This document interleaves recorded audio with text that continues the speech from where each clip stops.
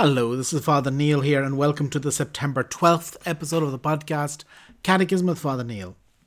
So today we'll be finishing up the first commandment, and we'll be looking at numbers 21:23 through 21:32 of the Catechism. Atheism. 21:23.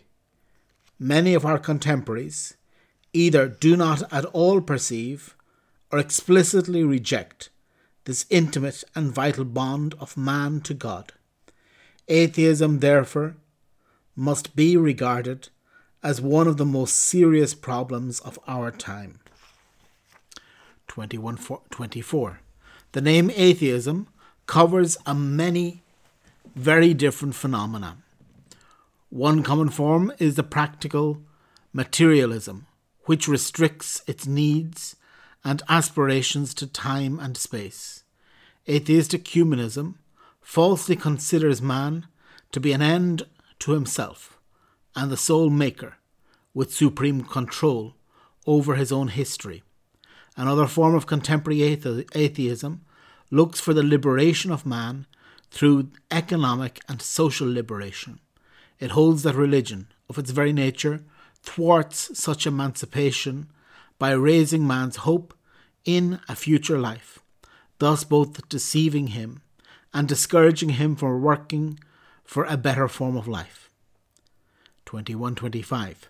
Since it rejects or denies the existence of God, atheism is a sin against the virtue of religion. The imputability of this offence can be significantly diminished in virtue of the intentions and the circumstances. Believers have more than a little to do with the rise of atheism, to the extent that they are careless about their instruction in the faith, or present its teaching falsely, or even fail in their religious, moral, or social life. They must be said to conceal, rather than to reveal, the true nature of God and religion. 21:26. Atheism is often based on a false concept of human autonomy, exaggerated to the point of refusing any dependence of God. Yet, to acknowledge God is in no way to oppose the dignity of man, since such dignity is grounded and brought to perfection in God. For the Church knows full well that her message is in harmony with the most secret desires of the human heart. Agnosticism. 21:27. Agnosticism assumes a number of forms. In certain cases, the agnostic refrains from denying God. Instead, he postulates the existence of a transcendent being, which is incapable of revealing itself, and about which nothing can be said. In other cases, the agnostic makes no judgment about God's existence, declaring it impossible to prove, or even to affirm or deny. 21:28. Agnosticism can sometimes include a certain search for God, but it can equally express indifferentism, a flight from the ultimate questions of existence, and a sluggish moral conscience. Agnosticism is all too often equivalent to practical atheism. 4. You shall not make for yourself a graven image. 21:29. The divine interjection included in this prohibition of every representation of God by the hand of man. Deuteronomy explains, "Since you saw no form on the day that God, the Lord, spoke to you at Horeb, out of the midst of the fire, beware lest you act corruptly by making a graven image for yourselves in the form of any figure. It is the absolute transcendent God who revealed himself to Israel. He is the all, but at the same time, he is greater than all his works. He is the author of beauty." 21:30. Nevertheless, already in the Old Testament, God ordained or permitted the making of images that pointed symbolically toward salvation by the incarnate Word. So it was that the bronze serpent, the Ark of the Covenant, and the cherubim. 21:31. Basing itself on the mystery of the incarnate Word, the Seventh Ecumenical Council at Nicaea in 787 justified against the iconoclasts the venerations of icons, of Christ, but also of the Mother of God, the angels, and all the saints. By becoming incarnate, the Son of God introduced a new economy of images. 21:32. The Christian veneration of images is not contrary to the first commandment, which proscribes idols. Indeed, the honour rendered to an image passes to its prototype, and whoever venerates an image venerates the person portrayed in it. The honour paid to sacred images is a respectful veneration, not the adoration due to God alone. Religious worship is not directed to the images of themselves, considered as mere things, but under their distinct aspect as images leading us on to God incarnate. The movement towards the image does not terminate in it as image, but tends towards that whose image it is. Okay, very well. So here we finish the first commandment. And we're looking at, I suppose, two main areas here. The first one was the atheism and agnosticism. This phenomena that is growing more common today of people who don't believe in God. Or people who don't care. I mean, people who, for whatever reason, don't really believe in God, but don't not believe in Him. And I suppose this is also compounded, perhaps more worryingly, and the Catechism even hints at this, at the amount of Christians that don't live their faith. Yes, they bear the name of Christian. Yes, they have been baptized, but they don't really act on their belief. They live as if God didn't exist. And if Christians live as if God didn't exist, could you blame those around them for not believing that God exists? The Catechism doesn't seem to be so much emphasizing that we should condemn those who don't believe in God, that we should condemn those that don't know Christ. But if there is blame to be given out, it is blame towards those who live as if He does not exist, those Christians who ignore Him. The other section that we are looking at is the section of images. Again, it's only a page in the Catechism. It's 4 numbers, 2129 to 2132, dealing with these images. And this is the big difference between the Catholic vision of the Ten Commandments and the vision of the Ten Commandments that are in many of the Protestant traditions. And this, they say, you shall not make for yourself a graven image. That is included in the first commandment for Catholics. And is in the Bible. And in the Old Testament, they were forbidden from making any image of God.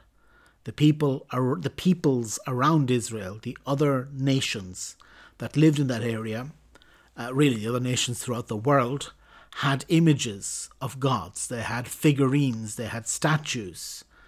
And the statues were gods, that they treated them as gods. And Israel just says, no, these are not God. These are not. They're statues. They're the work of human hands. They're not something that is divine in themselves. And this is why in the Old Testament that it was forbidden to make any image of God. Whereas in the New Testament, the Christians discovered that they were able to.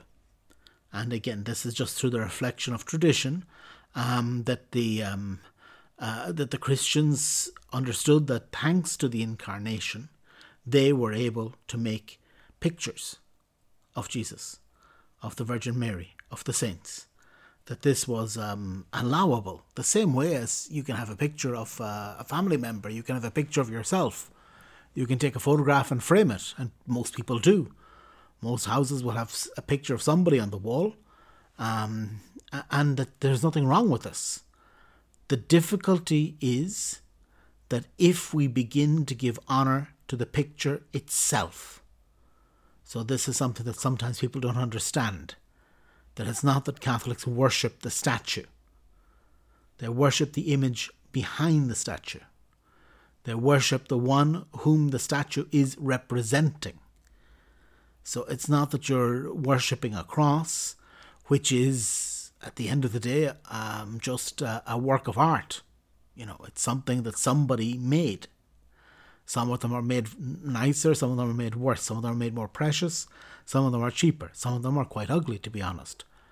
But these are not, they're not receiving worship in themselves, which is why at the end of the day, if something ends up being destroyed, it's not a huge tragedy.